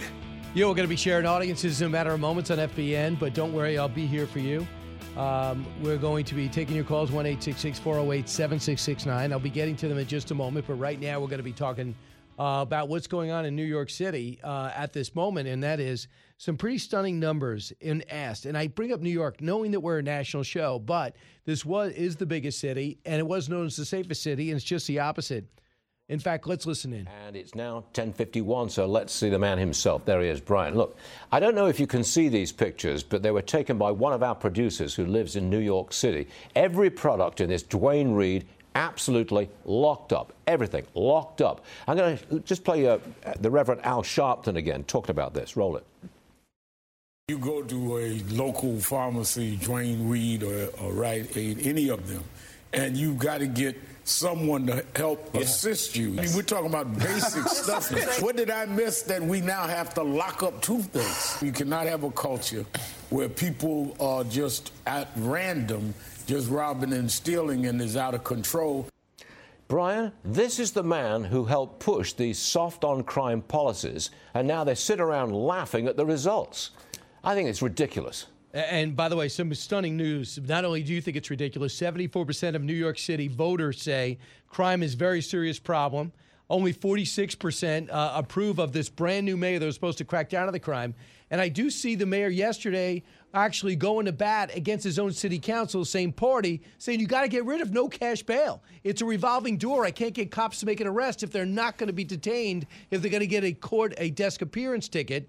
I mean, there was one person that was arrested the other day for robbery 39 times and let out again. So it's a joke. What I think is unbelievable, too, is that the author of 1619 Project came out and tweeted at Al Sharpton, saying this drumbeat for continued mass incarceration is really horrific. A person stealing steak is not national news, and there's always been thefts from stores. And, of course, she's referring to the steaks that were stolen right from a store, about 10 of them, and no one could stop them. How Trader is this Joe's. city? Yeah, I saw it. How is this great city going to come back? I mean, we've got crime in the streets. If you go to Penn Station or if you go on the subway, it's a nightmare from beginning to end. You've got shoplifting left, right, and center. I don't see how this city comes back. Well, we know how.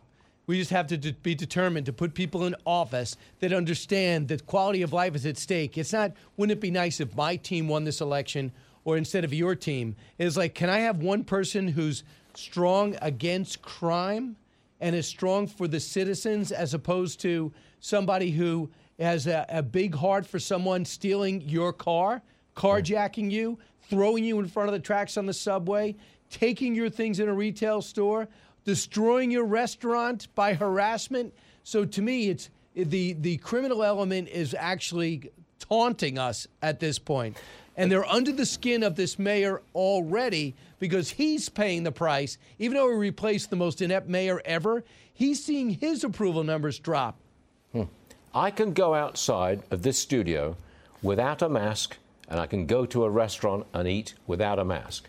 But the kids still have to wear a mask in New York State until next month when the governor will reconsider. That's just not right, Brian. Not right. It's ridiculous, and this is what the governor said. By the way, the city is not on board with this. The city's not going to take your mask off anyway, but the governor came out and said, let me see what happens after spring recess or winter break. Are you kidding me? Oh, let's just wait another 10 days. And I just go back to what Scott Gottlieb said, and he says cloth masks are not going, he's a former FDA director, cloth masks are not going to provide a lot of protection. This is an airborne illness. We now understand that a cloth mask is not going to protect you from a virus that spreads through the air. So Brian, you're making us wear something that doesn't work and torturing kids every day in school. Said. Yeah, Brian, I got to leave you for a second. Thanks very much for being here, Brian. Always great. Brian Bremberg. Hank, you're listening in Virginia. Thanks for your patience, Hank. Hey, how you doing there, Brian? Good. What's on your mind? We love your show. As the Ukrainian situation, there's so many topics. If you're familiar with the situation in 1994 when Bill Clinton was president, this is when Ukraine had the third largest pile of ICBMs, and they wanted them. You know, they weren't. They used to be part of the Soviet Union, but Ukraine became its own country. So they made a deal. Actually, the article is on Brookings that they were going to pay for them to dismantle the weapons, bring them to Russia, and that we're going to protect them and to stop Russia from invading their country. And the article is honoring neither the letter nor the law. So that was back in the day with Bill Clinton. And then when Barack Obama was president, remember that when the hot mic was on and he leaned over to Medvedev and he said, I'll have greater flexibility after the election, which was really, what did he mean by that? Well, if you can read through the tea leaves, what happened was they invaded and they took Crimea, which is like our Miami. And then you get Joe Biden president, and what's the common thread here? They're all Democratic presidents. And now you got Joe Biden in there, and now look what, Ukraine's ready to be invaded. But the worst part of the whole thing was 3 years of Russia with Donald Trump, and it turned out to be nothing. So they're the party of projection. Whenever they're claiming something, they can just point in the mirror. A couple of things. The Budapest Agreement, and we and Russia promised to look out for their welfare. And their security. And how did that work out? They took Crimea and occupied the Donbass region. And now, I like your analogy that you brought up because no one ever brings that up. They talk about Donald Trump being soft on Russia, but it was Barack Obama who never understood a hot mic, who actually was caught doing that with the temporary president at the time of Russia, Medvedev, who was his handpicked successor. And then Putin went briefly up the ladder for a few years and then came back and now made himself a permanent leader. So we'll see where this goes. A lot has to do with the fact that Russia can never be trusted, and we don't ever seem to learn that. It was a lot easier dealing with Yeltsin. We were trying to help him at that point become a market economy. That all changed with this guy. You listen to the Brian Kilmeade Show. Don't forget, got the big show at 8 o'clock on Saturday, One Nation, and BrianKilmeade.com to order any of my books, including The President and Freedom Fighter, Abraham Lincoln, Frederick Douglass, and their battle to save America's soul.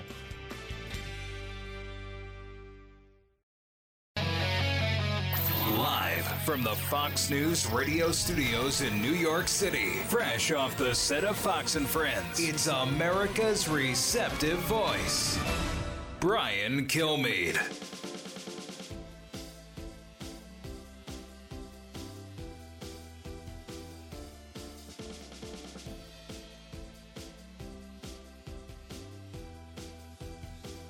Thanks so much for being here, everybody. It's the Brian Kilmeade Show, coming to you from New York, heard around the country, heard around the world. Bottom of the hour, one of the most inspirational people you'll ever hear from, Tony Robbins, life and business strategist. He's a best-selling author. His new book, Life Force, How New Breakthroughs in Precision Medicine Can Transform the Quality of Your Life and Those You Love. It's a really good book. It's really fascinating, and it'll probably improve. There's no way you're not going to benefit from reading it and, of course, from being around him. Senator Steve Daines is standing by. Before we get to the senator from Montana, let's get to the big three. Now, with the stories you need to know, it's Brian's Big Three. Number 3. 7.5% is where inflation came in year over year. That is the highest in 40 years. Food went up 7% year over year. We're talking about year over year energy. Energy is up year over year 27%. Oh, that is pretty bad. Inflation Nation, just this morning, inflation has risen 7.5%. How have rising prices impacted you and your family? I want to hear from you. Number 2. I definitely see a change, and I'm not the only one. You can look at the polls. There's been a 19-point drop in people who think he's cognitively fit to be our president now. Over 50% of the population thinks that he's not. And, this is a serious issue. Doctor and Congressman Ronnie Jackson. President Biden's approval plummets, and both parties are experiencing internal feuds, which potentially could derail them in the midterms. Will the first one to settle take the midterms? I say yes. Number 1. It was an emergency temporary measure put in place literally 2 months ago. And at this time, we say that it is the right decision to lift this mandate for indoor businesses and let counties, cities, and businesses to make their own decisions on what they want to do. Can you imagine that? A governor of New York saying we're going to lift the mask mandate for everybody except for those horrible children. A leader without followers. That's how I characterize President Biden as it relates to COVID-19. Also, with 9 blue states lifting some type of restrictions in masks, where is the leadership at 1600 Pennsylvania Avenue? And now a Canadian convoy is waking up the world to the ugliness of these lockdowns and shutdowns. With me right now is Senator Steve Daines. Senator, are you keeping your eye on what's happening in Canada? Why do you think I think it could directly affect here? Do you? Oh, absolutely. Brian, remember, I have the privilege of being the senator from the great state of Montana. Canada's our northern neighbor. In fact, we've got a lot of Montana truckers now as well who are looking to join what's going on up in Canada. But what's going on in Canada, masks is just a symptom. The root problem here is the battle of freedom versus socialism. They are yearning for freedom. They are rebelling against heavy-handed government. And in Canada, it's Trudeau. In the United States, it's Biden. And a lot of these blue state governors, blue state and blue community mayors and chiefs and so forth, this is a rebellion against tyranny is what it is. I don't think there's any question about it. So if you have cases down 47%, 30% of states are down by over a half, hospitalizations down 20% in the last 7 days. Now you got about 64% of the entire population, over 70 of those eligible for 12 and up. So, I mean, and then when you think about all the people that got Omicron, we should be done with this. What's the rationalization for not letting people live their lives again? There's not. And listen, what's going on right now is people are asking, why are suddenly these blue state governors seeing the light and reversing their position? I'll tell you why. because politically their numbers are plunging. They are in trouble. There is a red tsunami building here that we have not seen perhaps in my lifetime. You go back to 1994 was a huge wave election. 2010 was a huge wave election. What's building up right now, Brian, are numbers we have never seen before. So who knows what happens? All I know is the people are really upset. And finally, a few of these blue state governors they're going to try to survive politically because there is a wave coming. That's why they're changing their minds. Where are you at with Montana now? Where do you stand? Well, thank God we have a Republican governor.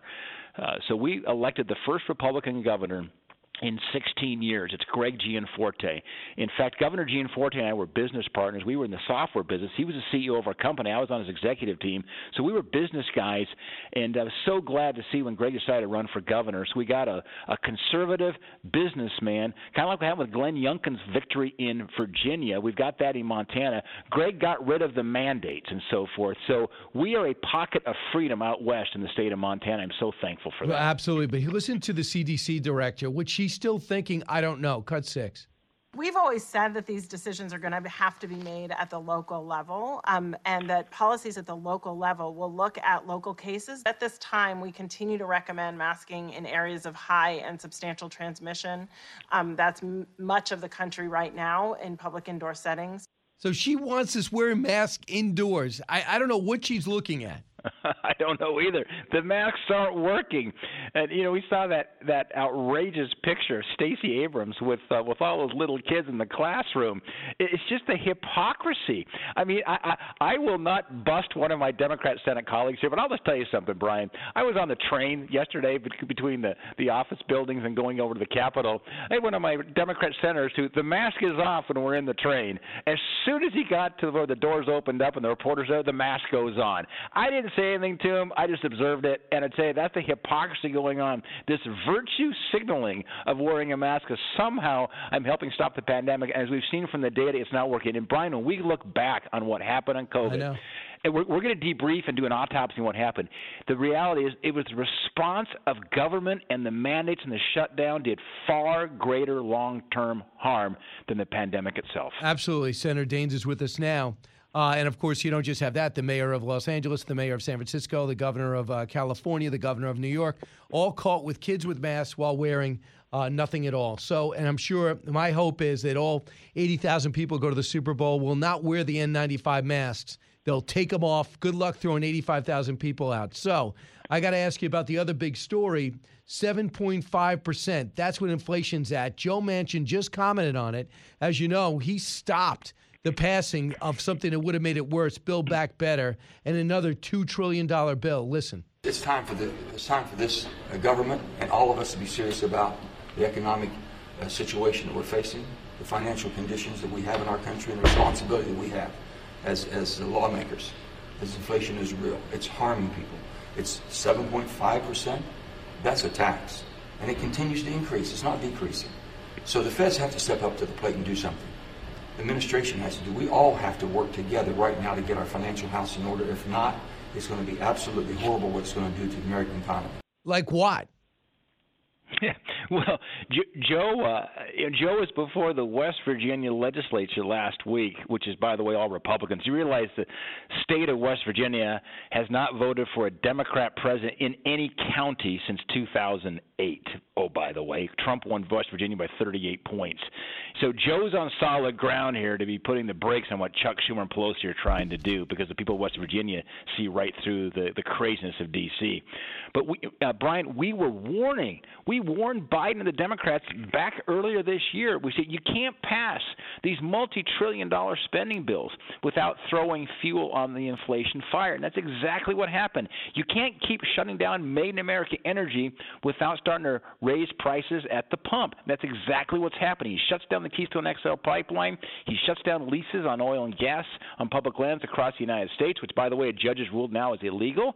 But you know what? It's supply and demand. We've doubled our imports of oil from from Russia since the first of the year, Brian. And these policies coming from this administration not only are harming the American people, they're dangerous from a geopolitical perspective as we stare at the moment here that Putin's probably going into Ukraine. I can't believe you have to work on this, but you and Elizabeth Warren are on the same page about private investment when it comes to lawmakers and their spouses.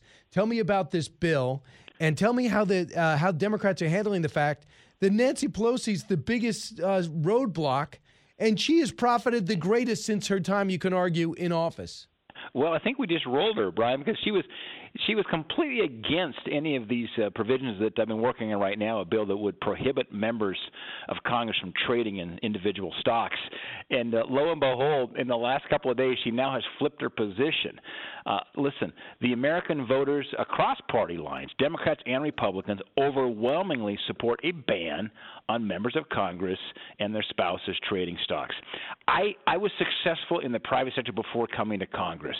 I want to see successful people come to Washington and have business backgrounds. We need more men and women like that. But when you're here, you have to remember you're not here to be served. You are here to serve. You're not here to make a bunch of money. You're here to serve the people. So I think banning the practice of trading or owning individual stocks is a way to help restore faith in government. The approval rating of Congress is lower than a root canal right now. And so many Americans have lost faith in Congress, rightfully so. I think this is a step in the right direction, and it's a bill that I'm actually working with Elizabeth Warren, a Democrat from Massachusetts, Brian, working with a Republican from Montana. Go figure. Well, let me ask you, what's going to happen? For example, you win.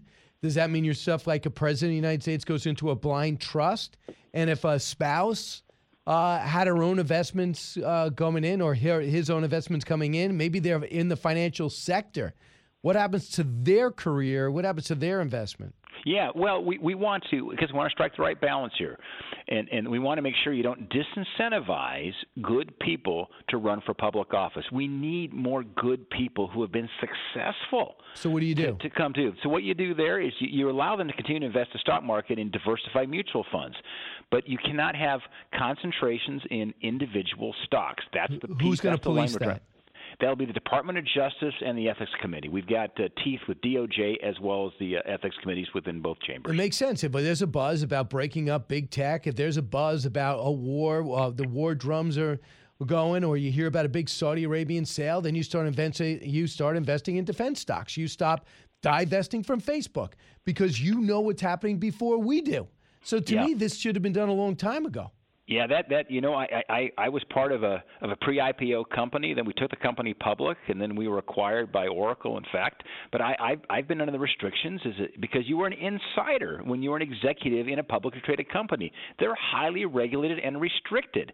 Similarly, I think we need to put some tougher restrictions and regulations on members here on Capitol Hill. Absolutely. I want you to hear what Nancy Pelosi wants to do in order to ease inflation.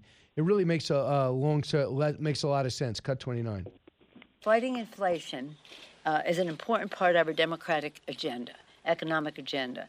17 Nobel Prize winning economists have explained, quote, because this agenda invests in long-term economic capacity and will enhance the ability of more Americans to participate productively in our economy, it will ease longer-term inflationary pressures.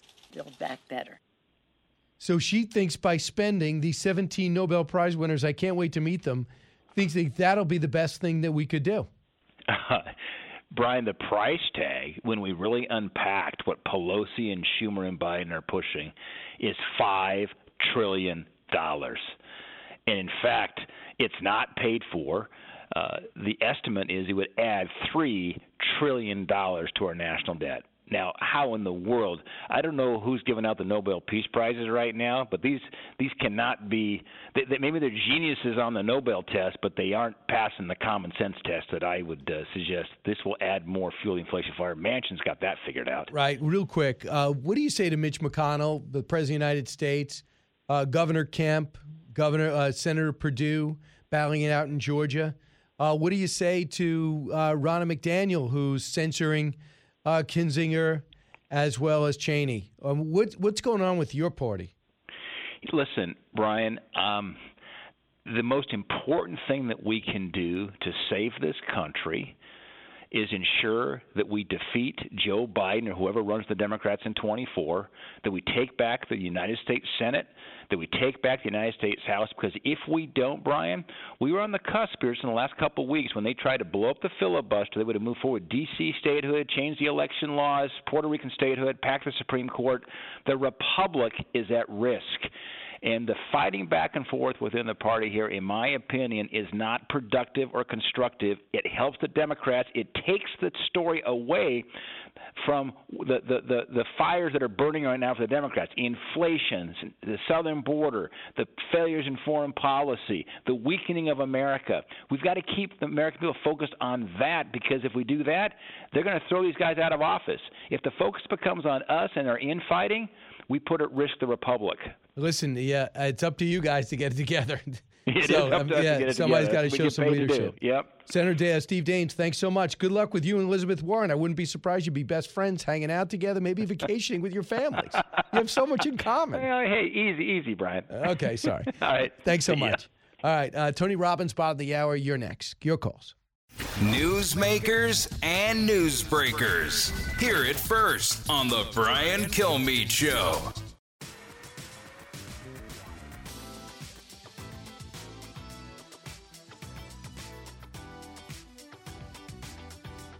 Breaking news, unique opinions. Hear it all on the Brian Kilmeade Show.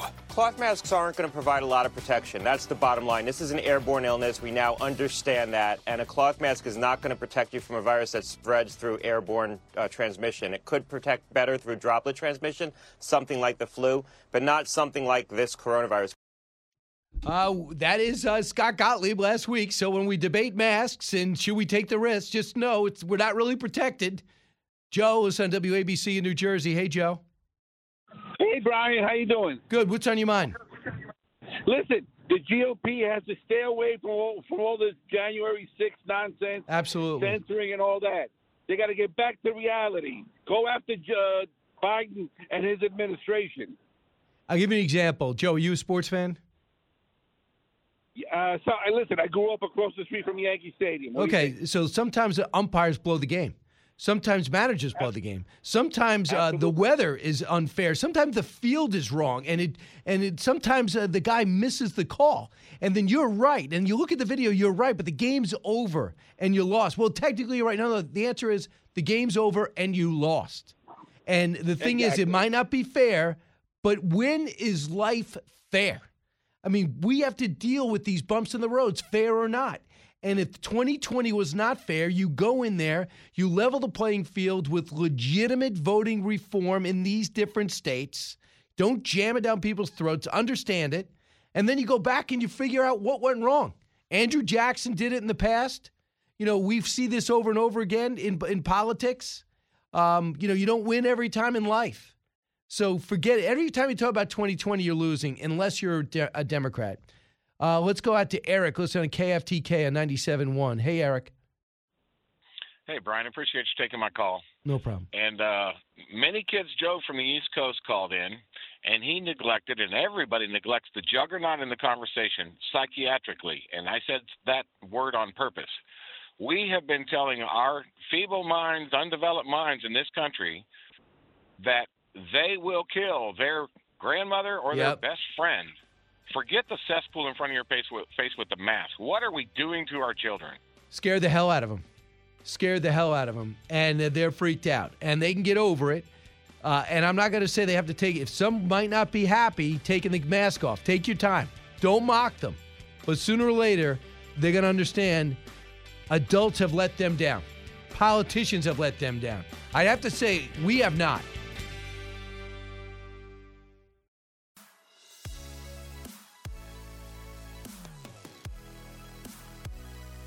The fastest 3 hours in radio. You're with Brian Kilmeade.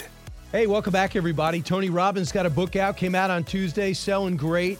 He's already a best-selling author multiple times. His new book is Life Force, How New Breakthroughs in Precision Medicine Can Transform the Quality of Your Life and Those You Love. It's hard to believe that anyone listening right now will not benefit from this book and the knowledge that Tony's acquired and put in black and white. Tony, welcome back.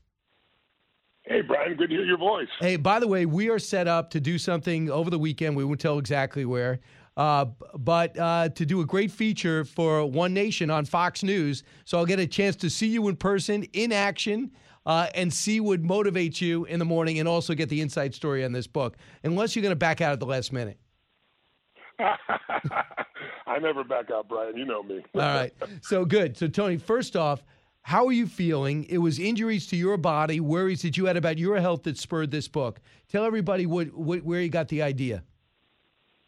Well, I've been obsessed, Brian, my whole life. I'm looking for tools to help people create a greater quality of life. And there's only a few areas that matter. It's your body, obviously, your emotions, your relationships, your finances, your work, and the spiritual side of life. And so I've always been focused in this area. But what pushed me over the edge was I had an injury, and the docs basically told me my career was over. And I wasn't willing to accept that. I was being an idiot. I was chasing a 22-year-old person who's a professional snowboarder on my snowboard, and they could do things, Brian, I could never do, I discovered. And I thought I broke my neck. The wreck was so bad, but what I did do is rip open all of my rotator cuffs. And so on a 0 to 10 scale, I was in 9 pain. So, what do? You go to doctors. And so each one said surgery, surgery, surgery. And I asked the prognosis. They said, well, I have to be honest, it can tear again. You may never be able to lift your arm above your shoulder length. And, it's 4 to 6 months to rehab. And, I've talked to 15, 20,000 people for 12 hours a day for 4 days a night in the stadium. I sure as hell couldn't, have that kind of time with one arm tied behind my back. And then the last doc looked me in the eye, and he was a fan, it turned out. I'd never met him before. Oh, you changed my life. Now I got to be your doctor. And he literally, Brian, looked at me and said, life as you know it is over. Let me show you your spine. And I've had extreme pain in my spine for 14 years. And he said, you have extreme spinal stenosis. You cannot jump anymore. You cannot run. You sure as heck can't snowboard. And, if somebody punches you in the gut, you're ready for it. I was not ready for it. So I got to be honest, it took me a couple hours to get my head together. And then, my nervous system kicked in. It's like, okay, there's a better solution. So when I went to all the docs, I'd say, I'd ask about stem cells. Because, I work with some of the greatest athletes of all time. And I've had several of them, like Cristiano Ronaldo, who, healed in 2.5 weeks instead of 2.5 months using stem cells. And they all, no, it won't work. And I heard a mixture of things. So I called a gentleman who's now, he's a good friend of mine, but is now my co-author, Dr. Peter Diamandis. He's a rocket scientist, and he's also he's an MD from Harvard. And he said, you got to talk to Bob Harari. He's the best in this area. And it was kind of like saying, you want to learn about basketball, talk to LeBron James. He knows everything. And so long story short, he said, Tony, once you're 40, the stem cells drop off the cliff. So using your own stem cells, they might be useful for an elbow or a knee, but not for your entire shoulder and your spine. You need stem cells with a force of life in them, life force. And he said, you need 40-year-old stem cells. And I said, I don't want fetal tissue. He goes, it's not that. It's when we have babies, usually, unfortunately, they throw away some of those valuable material, the cord and also the placenta that are filled with this force of life, these incredible stem cells. And he told me where to go. I did 3 days of just 20 minutes of an IV and a shot. First day I was relaxed, kind of sleepy. Second day I went to sleep. I woke up the next morning, and for the first time in 14 years, not only was my shoulder perfect, I've had the MRI since then, with no surgery, literally in 2 days, but my spinal stenosis is gone. I have zero pain in my spine. And so that made me an evangelist. I want to know everything about stem cells. But then I discovered it's not just stem cells, Brian. There is a revolution, same thing we've seen in technology, where things double in their power every 18 months and half in their cost. We are made of code. And so now there are these breakthroughs that are extraordinary. And I get invited by the Pope, it turns out. The Pope does, every 2 years, the biggest regenerative conference in the world because he believes this is a gift from God. And he brings all the top scientists. So they asked me if I'd be the cleanup speaker, and I said, happily, but I want to go to the whole program, all 3 days of all these doctors. So I met doctors that are, people that were sent home. I met at least 24 people sent home with cancer, various forms, to die because they're just untreatable. And then it went to people like Dr. Jones, the CAR-T gentleman. And, these people are 10 years later completely free of cancer still, and the CAR-T cells are still there. There was a big article about it in Nature last week. I met Jack Nicklaus, the greatest golfer of all time, and they were going to fuse his spine because he couldn't stand for more than 10 minutes without searing pain. And, spinal fusion rarely works and limits you completely. Thank God he didn't do it. He did stem cells. And, he's 82 years old playing golf again and playing tennis. And, so this just pushed me over the edge. So there's so much I could share with you, but I know our time's limited. But that's how this started. And then I decided, okay, I'm going to interview 150 of the number one Nobel laureates, scientists, and the top regenerative doctors on earth. And I'm going to simplify that and bring people what they can do to increase their energy, their strength, their vitality, how they can heal more rapidly, how they can slow down the aging process. And if they have major diseases, what are the alternatives that most people don't know about? And then we're, of course, donating all the money from this book, like I did my last 3 books, so that we're in a position where we can feed 20 million people at Feeding America, and the balance of it is going to take care of 3 researchers that do Alzheimer's, cancer, and heart disease research, 3 of the best in the world. So a couple of things, too. A stenosis, narrowing of the spine, that's unbelievable. People listening right now, that's not an injury. That's something you inherit, right? That's right. And number 2, injury can make it worse, but it's genetic. So you happen to do your shoulder, and at the same time you say, but they look at do an X-ray and they go, wow, your spine's a mess too. On the top of that, you also write in your book that you had a tumor on your pituitary gland, and they thought, we got to take that out. Now, in retrospect, you say that's how you went from 5'1" to 6'7", and you grew 10 inches in 1 year. That was probably the tumor that did that when you probably had that your whole life. That's also a big decision not to get that removed, correct? Very much so. But, one of the things I learned, it started early in my life when I don't know how many people have this, but I have this obsessive fear about cancer. I worked my tail off. I was working with some of the top athletes in the world, some presidents of countries, and I was a kid. And so I was like, my brain was like, okay, well, maybe I'm supposed to die young. That's why this is happening so quick. And I started obsessing about cancer. And of course, you obsess on it, you tend to experience it. My first experience, though, was my girlfriend at that time who came home, and her mom, she was out of control crying. Her mom was told that she had cancer and that she needed to go home to die. She had 9 weeks. And if it had been me, I probably wouldn't have geared up. But, most of us will do more for other people we love than ourselves. And I was like, my whole thing was, there are thousands of people who have been in stage 4 cancer and healed. I'm going to find out what those things are. She's not going to die. And so I read every book I could. I found this book by a man who had pancreatic cancer, which is the most deadly, and was alive 15 years later, and he described what he did. Today, there are better books, but I gave her this book and said, they said you're going to die. Why don't you read this? And she was inspired. She did it. Within a couple of weeks, there was a tumor on the back of her shoulder and her feminine organs. Within a few weeks, she felt better. In about 9 weeks, you couldn't see or feel the tumor. And so they eventually did exploratory surgery because she'd outlived when they thought she'd live. And all they found left was the size of my pinky's fingernail. That was it. And they said, this is a miracle. Well, she said, it is a miracle, but this is what I did. And they go, no, this is a miracle. That was when she was 43. She's now 85, still alive today. And that changed my view. So when I started doing my homework, the Mayo Clinic itself says you've got to get a second opinion, and most people don't. And the reason they say that is because they did a study in 2017 with 286 people, various diagnoses, and they found that only 12% of the time was the first and second diagnosis the same. Brian, that's 88% of the time it was different. Right. So they believe you should get multiple diagnoses, and by doing that, you get a better idea of what's real, and you have a better treatment. And as I went through my situation, there's been no change in my arteries. I have gigantism is what it's called. This growth hormone shot through my body from a tumor. It's still there. It infarct. It means it's swallowed up a little bit. And when I looked at my options, I said, well, if there's nothing wrong with me, why would I go take a drug, or why would I do surgery? Surgery, I could die, or I could lose all, my hormonal system would be out of balance forever. And if I took this injection they wanted me to do every 6 months, I found out 6 months later it never made it to the U.S. I was have to go to Switzerland because it created cancer. And I finally got a doctor that said to me, Tony, you have an ability to recover that's insane. You do the equivalent of 2 marathons in a weekend, and you recover 2 days later. He goes, I know bodybuilders that pay $1,200 a month for what you get for free.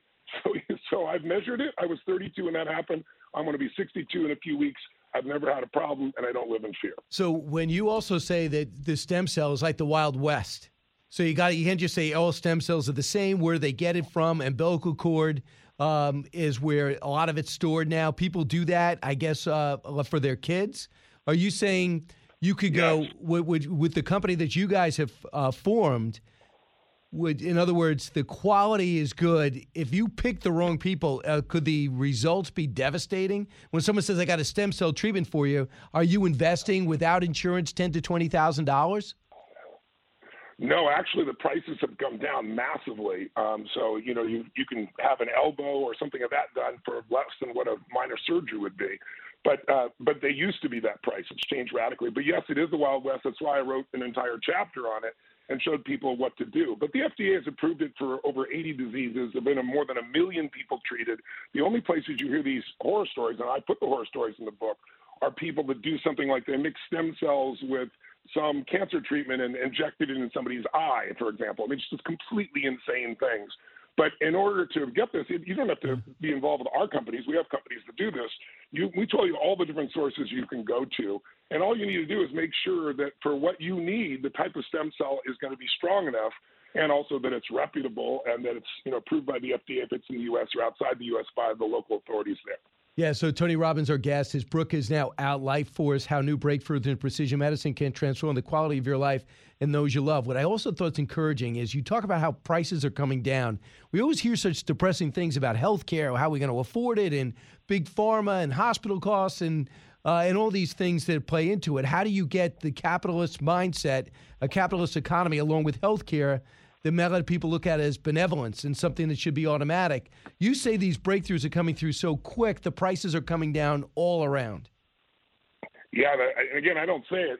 We quote all the doctors that are doing it right now. But one of the reasons is, I'm old enough to remember having one of those original Motorola cell phones. It was 2 pounds. It was a foot long. It costs $4,000. It'd be $10,000 in today's money. You charge it for 6 hours, so you get 30 minutes of talk time. And now you get a cell phone like an Apple phone, and it's free with a contract, and it's got 100 times more power than the computers that put the Apollo moon launch in back, right? So that's what's happening. Every 18 months, technology is doubling, prices are halving. But in traditional medicine, not regenerative medicine, they're not using technology as much at the same level. But also, even with that, like an MRI can be very expensive. There's a new company that's building an MRI that doesn't cost $2 million. It costs $25,000, and it's portable. So this is the type of thing that's pretty extraordinary. So in the book, I show you what are the simple things you can do that just change your life. What can you do with sleep? What can you do with your diet? What can you do with exercise? What are things you do? What are the nutrients? Like, for example, there's a Harvard professor who is 53 years old. He's a geneticist, very famous. And he is now 33 years old biochemically. He did this to his 80-year-old father who couldn't walk and was cognitively dissident after 72 years old. He's now 80 and outlifts David, this man's Dr. David, it outlifts him in the gym. I've been doing what he taught for the last 8 months since I interviewed him.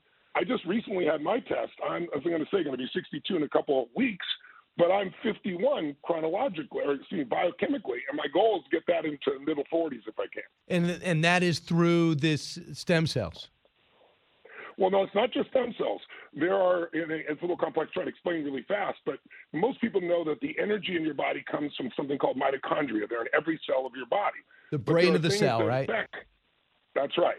And they are the basis of life. If someone has cyanide, for example, they die in 30 seconds because there's no oxygen to this area that creates the energy in your body. And you create twice your body weight each day in ATP, which is what mitochondria creates for energy. But as you get older, this gets disrupted. And so there are some new tools, actually naturally things in your body that drop off around 50 years old by more than 50%, that when you add them back into the system, turn things around. And I'll just give you an example. There's one called NMN, some people may have heard of, but you have to get a real source. Most of it isn't, unfortunately. Most of it's empty. When we've gone through 6 companies, there's nothing in it. And I don't think they're trying to cheat people. It comes from China, but the breakdown is 30 to 45 days. But there's a brand new form of this where they've given it, for example, to an old mouse. Like a 70-year-old mouse is like 24-month-old mouse. And if that mouse is put on a treadmill, it can do a quarter of a kilometer. A young, powerful mouse could do 4 times that, a full kilometer. When they give this NMN, this natural substance that allows you to generate more energy in your mitochondria, and there's a 30% uptake in this mouse, the old mouse will run after 14 days, will run 2 to 3 kilometers. That's 200 to 300% more than the fastest and strongest mouse. And you say, well, does that transfer to humans? That's a great question. Well, the good news is there's a company called Metro Biotech that's out of Boston, and they've been working for 2 years with the Special Forces. And this is supposed to be top secret, but about 2 weeks ago, the Globe and Mail, not the Globe and Mail, the Daily Mail did a story because the commander got so excited that he spilled the beans, not all of them. So I can't tell you all the details. I've invested in the company, but I can tell you that what they're finding with Special Forces, the strongest people we have are men and women in this country, they're seeing massive increases in their endurance, massive increase in their muscle development from the same exercises, and most importantly, massive improvements in cognitive. which is the most important thing when you're on special forces and you're exhausted. Can you keep your head together? And, your brain takes more energy than any other part of your body. I met a chess player that stopped playing world chess at 60, 72 and just started doing it again because he's part of this study. So it's not a nutraceutical. It's being tracked by the FDA. And in 18 to 24 months, they believe it'll be available, and it'll be available to anyone. So imagine having something that gives more energy at a cellular level in your body that's natural. Wow. But it also cleans up your DNA. So these are the types of things that are out there. I show you what's out there right now you can do and what's coming in the next 12 to 36 months. Tony, it's been what an education. Life Force is now out. Go pick it up. Tony Robbins on the cover. Glad you're okay and glad you're 100% and one did the research. Tony, I'll see you soon. Thanks so much. I'll see you then, buddy. Thank you. All right. What an education. 1-866-408-7669. Back with you in a moment. Educating, entertaining, enlightening. You're with Brian Kilmeade.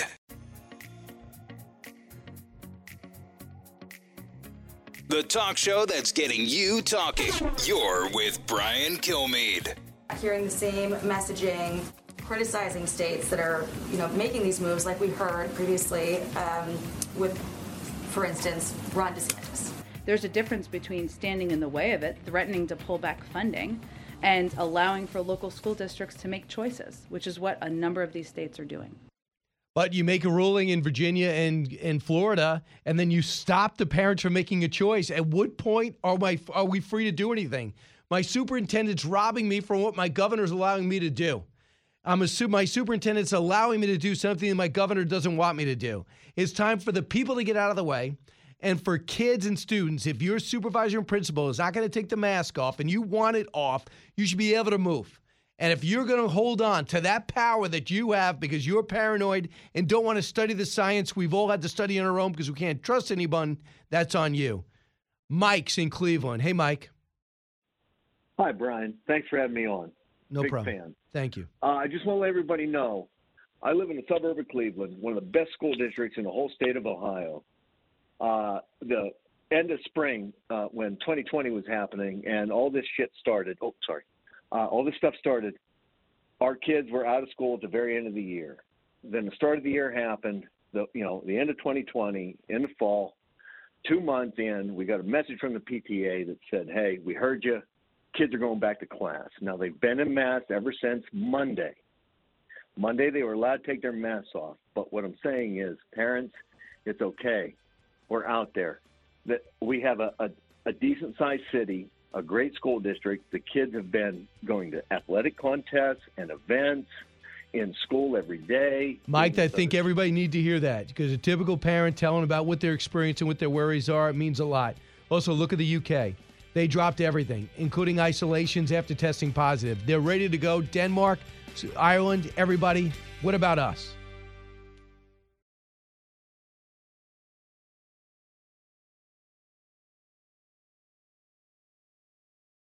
From the Fox News Podcasts Network. I'm Janice Dean, Fox News senior meteorologist. Be sure to subscribe to the Janice Dean Podcast at foxnewspodcast.com or wherever you listen to your podcasts. And don't forget to spread the sunshine. Listen to the show ad-free on Fox News Podcast Plus, on Apple Podcast, Amazon Music with your Prime membership, or subscribe wherever you get your podcasts.